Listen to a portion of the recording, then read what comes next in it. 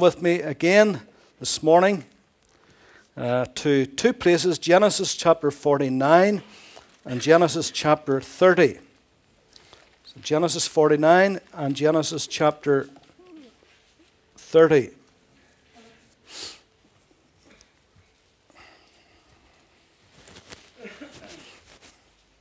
Just give you a moment to find that. For those of you that may not know, we're going through a study and examination of the high priest garments, seeing what we discover about Christ and his church. And this morning, I believe, this is part 9. And we have had quite a lengthy spell regarding looking at the precious stones on the breastplate of judgment on the high priest's ephod, and how each of these stones is inscribed with the name of the tribe of the children of Israel, sons of Jacob. And so we've been looking at them and seeing what we can learn from them. And this morning we want to begin reading from chapter 30 of Genesis and verse 9, 10, and 11. When Leah saw that she had stopped bearing, she took Zilpah her maid and gave her to Jacob as wife. And Leah's maid Zilpah bore Jacob a son. Then Leah said, "A troop comes." So she called his name Gad, which means a troop. Leah's maid Zilpah bore Jacob a second son. Then Leah said, "I am happy, for the daughters will call me blessed." So she called his name Asher. And then in chapter 49 of Genesis, verse 19, this is Jacob speaking to his sons prophetically. And he says, Gad, which means a troop comes. Gad, a troop shall tramp upon him, but he shall triumph at the last. Gad, a troop shall tramp upon him, but he shall triumph at the last. So we now come to the sixth precious stone, the high priest's breastplate, the diamond representing Gad.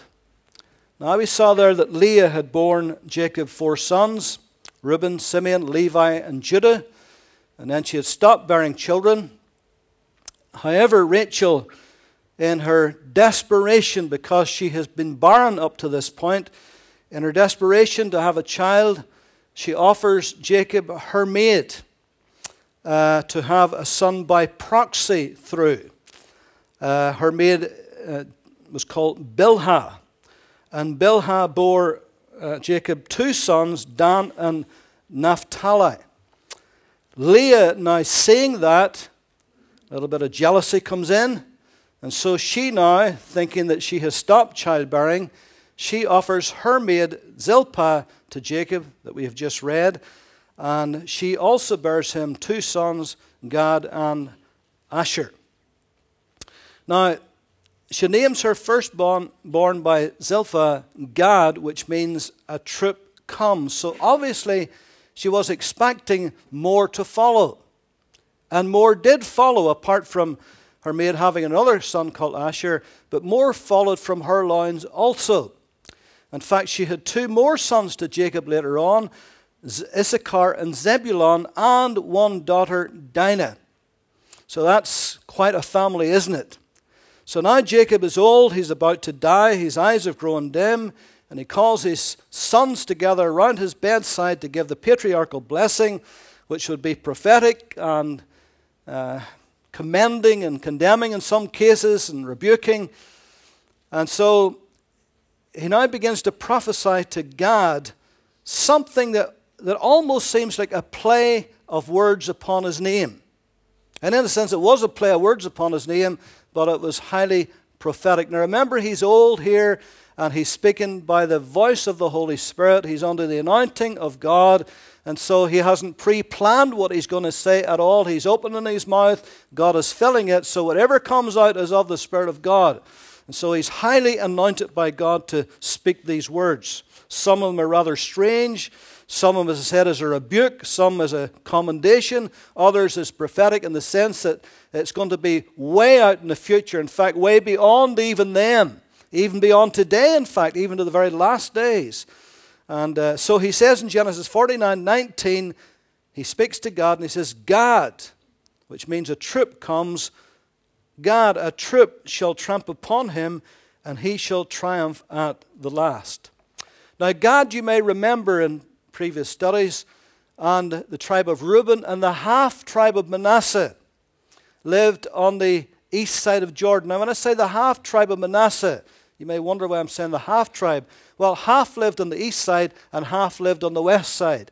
And so they sort of became known as a half tribe of Manasseh because they lived, half of them, on the east side of Jordan. Now, it was a wonderful land as far as growing crops and as far as settling was concerned, but it did have one major drawback, in that it was surrounded by bitter enemies. The Ammonites, the Moabites, and the Philistines bordered their land. And so probably because of that, it proved a very difficult place to defend. And probably because of that, well, they had to learn to defend very fast. And so they became great warriors, tremendous fighters. Now remember, their enemies around them were armed with all the latest armory they could find. And so in order to defend their land, they had to very quickly become great fighters, which they did. And so they had to continually fight to keep their enemies at bay. Now the enemy, the territory that they began to live in became known as Gilead, which was a name often associated with the tribe of Gad, Gilead. And in Judges 5:17 it tells us that. And then in Judges 10, it tells us there that for 18 years they were oppressed by the Philistines. And even though they were tremendous fighters, and even though they were brave and courageous, and yet there was periods where they were oppressed by their enemies, in this case, the Philistines. And so, perhaps because of all their defending, they got the reputation as being fierce, absolutely fierce fighters and warriors. And they joined forces with King David and fought with him in Ziklag whenever David was under tremendous pressure. And so here's a tribe that is in constant readiness. Their enemies were large, were attacking them continually, and so they knew by experience the taste of defeat, particularly against the Philistines. The Philistines oppressed them for 18 long years. So they knew even the taste of defeat, but thank God they also knew the taste of victory, because the prophecy was that they would triumph at last. And throughout their history, that is the case, the way they would triumph at last. Now, us as believers, us as the sons of God today, have got to be in constant readiness, because we too are surrounded by great and large enemies that would want to, like a troop, come against us. And so we need God to train our hands for war, for spiritual war, and be able to fight in the Spirit so that we can triumph at the last. All of us has had our defeats, but thank God all of us has had our victories too, because we have triumphed at the last. Now, from these 12 sons of Jacob, or Israel, as they would become known collectively, they would become a great troop, a great and mighty nation. Remember God's promise to Abraham, Jacob's grandfather. Remember that promise: as the sand on the seashore and as the stars in the sky, God would make of them a great nation. Now, often as a great nation, as a great troop, often they themselves were overcome by bigger troops, like the Egyptians and the Assyrians, the cruel, barbaric Assyrians, and by the wicked Babylonians, and even by the powerful Romans. And so, time and time again, even though they were a great troop, they were overcome by even greater troops, by bigger troops. Empires would overtake them and drag them into captivity. It seemed like they were defeated. But thank God they always triumphed at the last.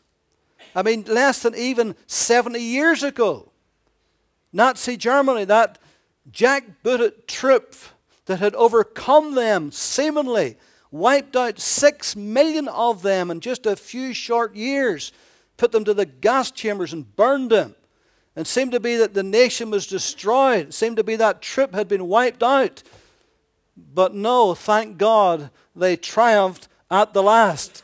Because in a few short years, in May 1948, God, as was promised prophetically, raised them up a nation again in one day. And one day they got their nationhood back again. And within days of that one day of being raised up as a nation, within days, the surrounding Arab nations sought to destroy them and to push them into the sea and to wipe them off the face of the earth. But they couldn't do it, thank God. They couldn't do it. And during the 6-day war in June, from the 5th to the 10th June 1967, that has gone down in the annals of military history as one of the greatest battles ever fought. Again, surrounded by 11 or 12 Arab nations, 200 million Arab Islamic nations vowed to destroy them, to wipe them off the face of the earth. And in 6 days, they were crushed. Their armies, their navies, their air force were crushed by tiny little Israel in just 6 days. And during that period, Israel took Gaza and the Sinai Peninsula of Egypt. And they took also the ground that we know now as the West Bank, including East Jerusalem. They took that of Jordan. And they took the Golan Heights of Syria. And it became a worldwide phenomenon. How could a tiny little nation take on so many other nations and wipe them? Why? Because all those years ago, Jacob promised and prophesied that they would at the last triumph.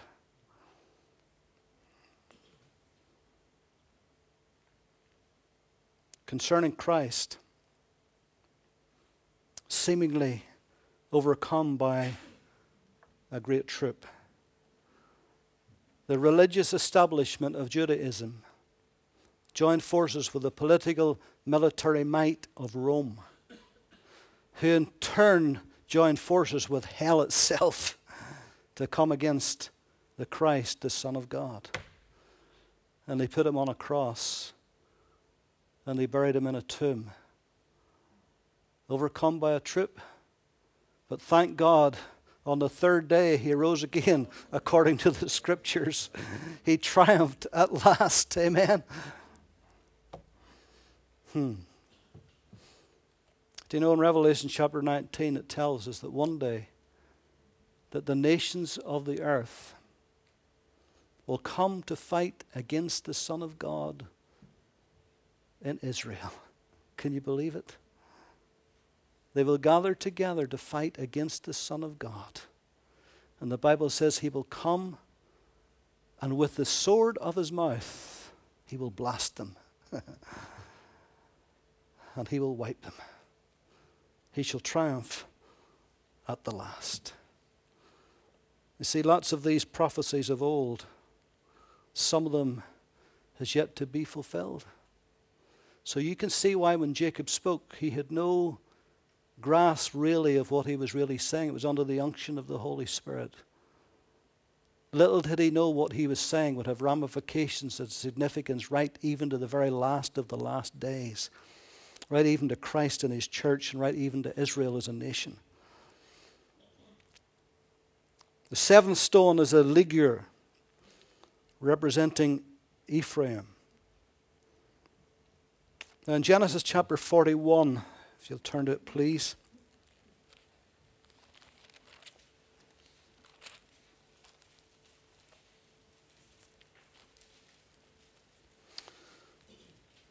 This is concerning Joseph, when he had risen to the height of his power in Egypt, become vice-regent of all of Egypt, second only to Pharaoh in the land. Verse 45 of Genesis 41. And Pharaoh called Joseph's name Zaphnath Paneah, and he gave him as a wife Asenath, the daughter of Potipharah, priest of On. So Joseph went out over all the land of Egypt. And Joseph was 30 years old when he stood before Pharaoh, king of Egypt. And Joseph went out from the presence of Pharaoh, and went throughout all the land of Egypt. Now in the 7 plentiful years the ground brought forth abundantly. So he gathered up all the food of the 7 years that were in the land of Egypt, and laid up the food in the cities. He laid up in every city the food of the fields which surrounded them. And Joseph gathered very much grain as the sand of the sea, until he stopped counting, for it was immeasurable. And to Joseph were born 2 sons before the years of famine came, whom Asenath, the daughter of Potiphera, priest of On, bore to him. And Joseph called the name of the firstborn Manasseh, for God has made me forget all my toil and all my father's house. The name of the second he called Ephraim, for God has caused me to be fruitful in the land of my affliction. Now, in Genesis 48, it tells us how that Joseph brought these 2 sons, his 2 sons, to Jacob. It's important that we read this. Now it came to pass after these things that Joseph was told, Indeed, your father is sick.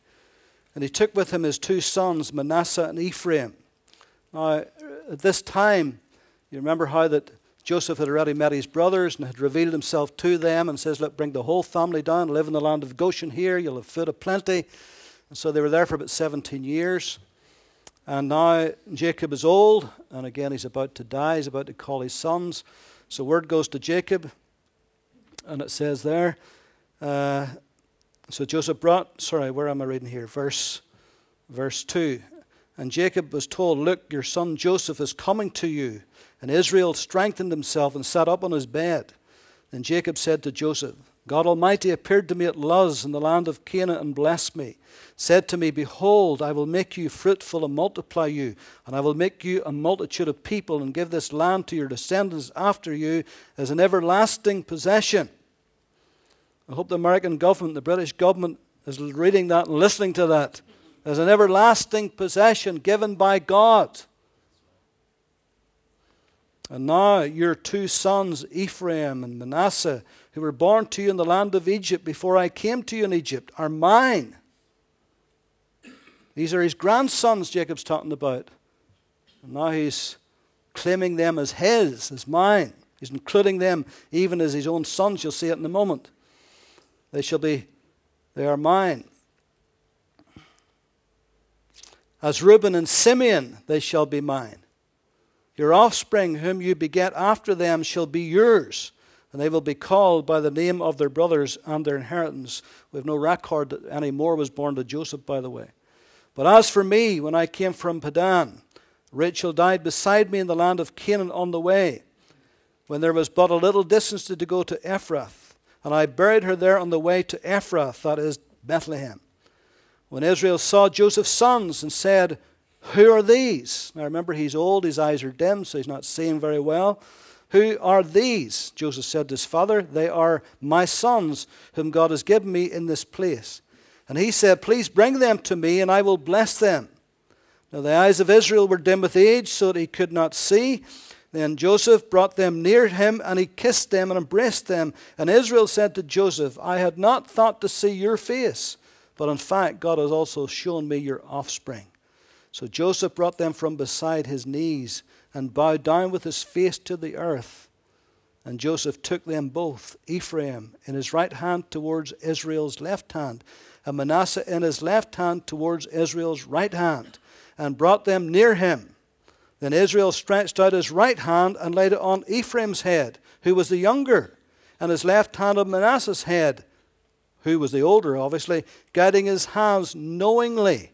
For Manasseh was the firstborn, and he blessed Joseph and said, now before we read what he said, let me try to get you to visualize this for a moment. Now it would be quite natural for him to bless the eldest first and then the youngest. That would be the natural thing to do. It doesn't mean to say he had to do that, but it would be the customary, natural family thing to do. And so Joseph brings his 2 sons. If I can borrow, say, 2 of you young men. What about Jimmy and Barclay? Come on, you 2 young men out here. Which of you two are the oldest? You don't want to admit Bartley. We'll say, Bartley, you're the oldest, all right? So you're Manasseh. So you stand here, right, just right here. Jimmy, you're the youngest. You're Ephraim, all right? Now, Gary, you'll be old Jacob, all right? Gary's just back from Israel, so we'll just make him Jacob for today, all right? Is your eyes dim? Are you all right? You can see. Okay. All right. So quite naturally, of course, Jacob's in bed. He's lying down, but you'll do standing up today.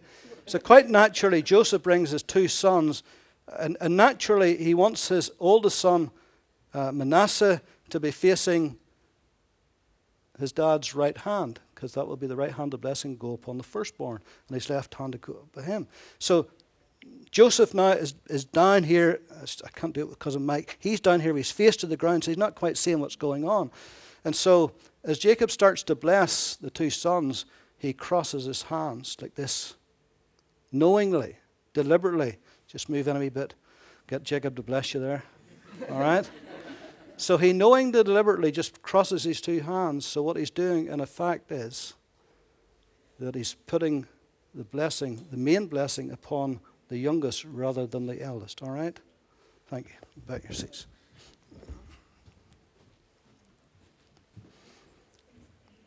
So having done that, he blessed Joseph and said, God before whom my fathers Abraham and Isaac walked, the God who has fed me all my life long to this day, the angel who has redeemed me from all evil, bless the lads, and let my name be named upon them, and the name of my fathers Abraham and Isaac, and let them grow into a multitude in the midst of the earth.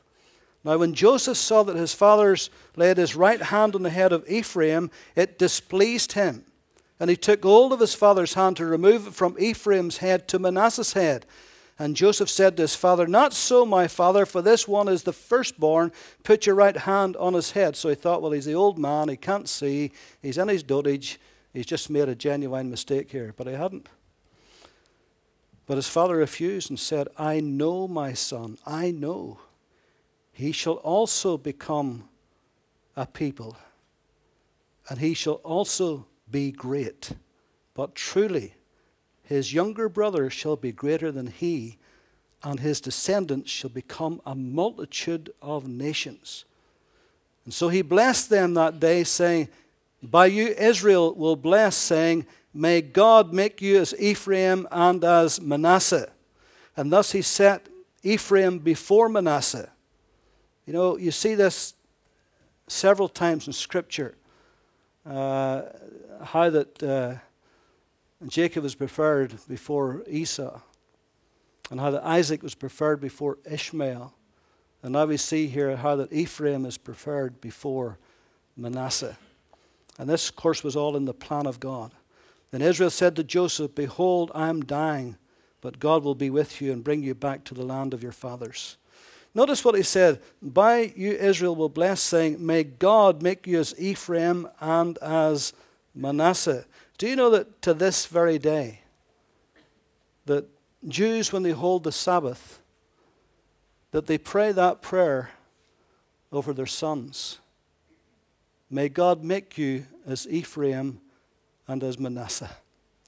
And they pray over their daughters, and they say, may God make you as Sarah and Rebekah, and as Rachel and Leah. After all those thousands of years, they still remember that. And so, only God alone knows why the Ephraims are preferred above the Manassehs. It was very obvious, anybody who's ever read the story, why Jacob was preferred above Esau. Now, Jacob wasn't perfect. He had lots of flaws in his life. But he had a hunger for spiritual things, and he knew the spiritual importance even of the birthright and desired it. Whereas Esau, the Bible says, was a profane man. He was an irreverent man. He was godless. He didn't care about God or the things of God or the birthright, what it meant spiritual or anything. Sold it for a dish of lentil soup. So we know why he was discarded. But we can't say that about Manasseh. As far as we know, Manasseh was a godly man. As far as we know, he was worshiped the Lord. As far as we know, he lived right and did right. So we don't always understand why God prefers one above the other. The one that you think should sometimes isn't the one that God chooses. The one that you think God would choose the least is the one often God chooses. But that's his prerogative. That's the prerogative of God. That's the wisdom of God in action. And so we have to understand that there's going to be times when God will make choices that we may not understand, even in our own lives or in the lives of others. Or why does he bless that church more than this church? Or why did that leader get to reach the ends of the earth and multitudes of people and millions of people in different nations, and others are stuck away, maybe in a little place away out in the country with 20 people? Why is that? It's God's choice. It's God's choice. Why did Jesus choose Peter, James, and John above the rest to be closest to him? Well, it could be maybe he just felt more comfortable with those three. It could be he felt maybe that they would be closest to his heart. It could be that maybe he felt that he could open his heart to them more than the rest. But we don't exactly know. All we do know is he chose those three above the rest at his most poignant moments, in the crisis moments of his life. They're the three that he chose to be with him. And it was always Peter, James, and John. It was always in that order. Why is that? It's just the will of God. It's purposes of God. We don't always fully understand that. And here we see it again played out in Ephraim's life. And so maybe within a family, God puts his hands especially upon one. Maybe in a church, God puts his hand especially on one. But we just let God be God and not try to figure out why he does things all the time. Just be content with what he's done in our lives, and whatever he's doing in somebody else's life, well, God bless them. If that's God's choice, that's God's choice. Ephraim, by the way, did become the much larger of the two tribes. Ephraim had 40,500. Manasseh had 32,000, I should say. These, by the way, when I talk about these numbers of these tribes, these is people above 20 years old who could fight. They're much more than that, but it's above 20 years old who could fight. And after the division of the kingdom, when the two sons of Solomon, when the kingdom was divided into the 10 northern tribes and the 2 southern tribes, the 10 northern tribes collectively became known as Ephraim because they were such a large tribe themselves. You read, oftentimes you're talking about Israel, and it's Ephraim it mentions. But anyway, so here is Joseph's 2 sons. And in effect, Jacob is adopting them, as it were, counting them as his own sons, and giving them a special place among the tribes. You remember that Reuben was supposed to get the firstborn portion, and he didn't get it because of his sin and his instability, and Joseph got it instead. So now Joseph comes with his 2 sons, and Jacob says, in effect, by the way, that the double portion you got, your sons is going to get the blessing of that. And so they get tracts of land also. They got their names on the breastplate, on the beautiful stones. And so that's God's prerogative. God can do what God wants to do. We can't argue and fight against the will of God. If God wants to raise one up, fine. If God wants to lift one a little higher, fine. If God wants to appoint this and anoint that, fine. That's up to God. We just got to be content with what He's done in our lives and enjoy that and use that to the fullest for His glory. And then the 8th stone is the agate, representing Manasseh. Now, because we have talked a little bit about Manasseh here, we don't have to go into that background again. You've already got that. But remember, Ephraim's name means fruitful. Because when these 2 sons was born, he says, he called his name Ephraim, because God has made me to be fruitful in the land of my affliction. And in Manasseh's name, he called forgetful. Manasseh means forgetful. For God has made me to forget all my toil and all my father's house. Not that he forgot all about his brother and his parents. Not that he forgot about them in that sense, but he forgot about all of the hassle, all of the trouble that was caused, all of the betrayal of his brothers, all of that stuff, the putting into prison, Potiphar's wife lying about, all that background he had. He says, God has made me to forget that. Not that he could wipe that from his memory, but the hurt of it, the pain of it, the torment of it, the injustice of it. He says, God has made me to forget that. Paul said, forgetting those things which are behind. Listen, you can't walk backwards into the future. Sure you can't. And there's going to be some things in our lives, some pain, some hurts, some injustices, some major disappointments. And there's going to be some of that we're going to have to learn to forget. Not that you can wipe it out of your mind, but the hurt of it, the pain of it, the disappointment of it, the letdown of it, all of that stuff that rankles within our spirit, that rankles within our emotions, that causes all kinds of stresses and strains and pressures of life. Some of that we're going to have to forget.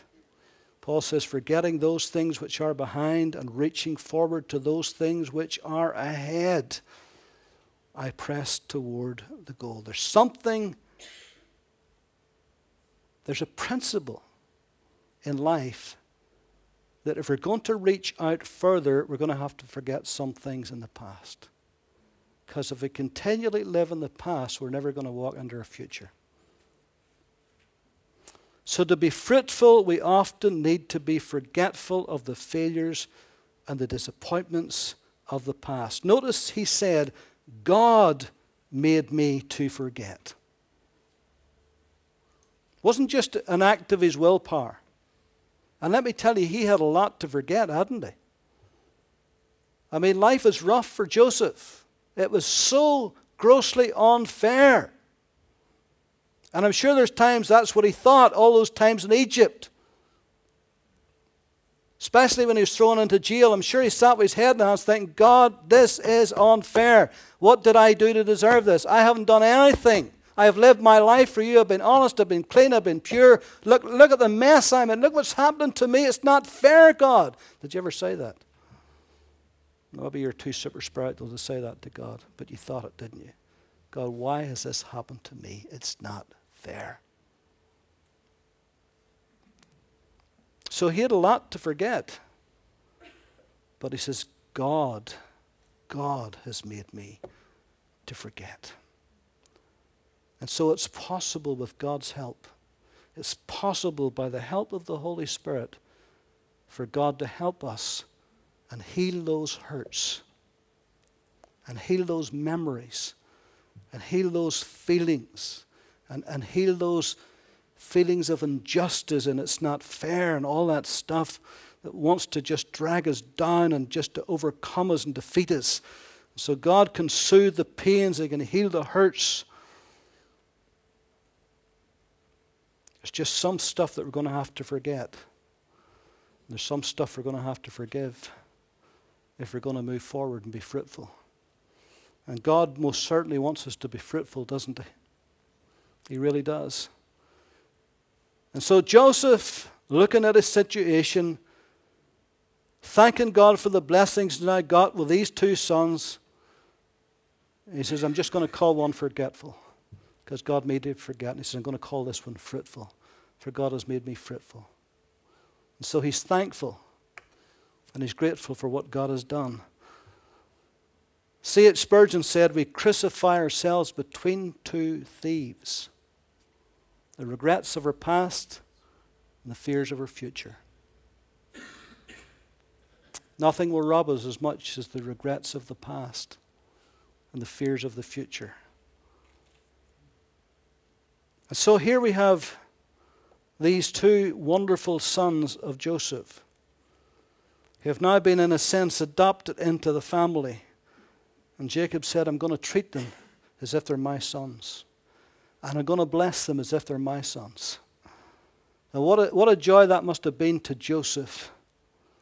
You know, all those years of separated because of what the brothers did. and growing up in Egypt, and then being able to help the family, and then at the very last when Jacob's dying, calling for him, and it must have been a wonderful, touching moment to bring in his two sons to see their granddad. It would just been enough for Joseph, just for their granddad to say, how wonderful to see your sons, and God bless you. Thanks for bringing that. Been enough for him. But to say, no, I'm going to prophetically bless these two boys. I'm going to treat them as if they're my sons. I know they're your sons, but I'm going to treat them as if they're mine. And so he pulled them close, and then he crossed his hands and he blessed them. And what a joy that must have been for Joseph to see that. Did you notice in the story, we just flicked over it as we read it, did you notice that Joseph bowed down before his father? Do you remember the dream that Joseph had about his father and his mother, the sun, the moon, and the 11 stars bowing down before him? Remember that dream? Well, the sons did, but we've no record of mum and dad ever doing that. But what we have the record is this, that Joseph bows down before his dad. There's humility. You know, he could have said to all his brothers, and he could have said to his family, see, I told you so. But he's humble, and he's grateful for what God has done. So here's the old patriarch, and Joseph loves him, and he bows down in obeisance before him, giving him reverence and respect. What a touching scene that must have been to be there. And to see old Jacob, under the inspiration of the Holy Spirit, filled with the Holy Spirit as it were, speaking under the unction of God and blessing all these sons. And even the Jewish people to this day remember that blessing. And they pray that over their sons. May God make you as Ephraim and Manasseh. That's a nice prayer, isn't it? May God make you ladies as Sarah and Rachel, and as Leah, and as who else? Who's been listening? Pardon? Rebecca. Isn't it lovely? So we're getting through these stones. I know you think I'm never going to finish them. Say, do we hear any more stones? I'm never going to hear another precious stone in my life again. But we're getting through these stones. And we're almost through it. We're almost finished. Amen. There'll be a little hiatus next Sunday night, of course, whenever we have our special guest, but that's all right. We'll pick up. But we're almost there. We're almost through it. And hopefully we're learning something about Christ and about his church, about him and about us, and what God wants from us. Amen? Amen. Let's pray. Lord, we bless you for the inspiration of your holy word. We thank you, Lord, for all of these Old Testament passages that to so many seems dry and dusty and just history. But yet, Lord, they are meaningful.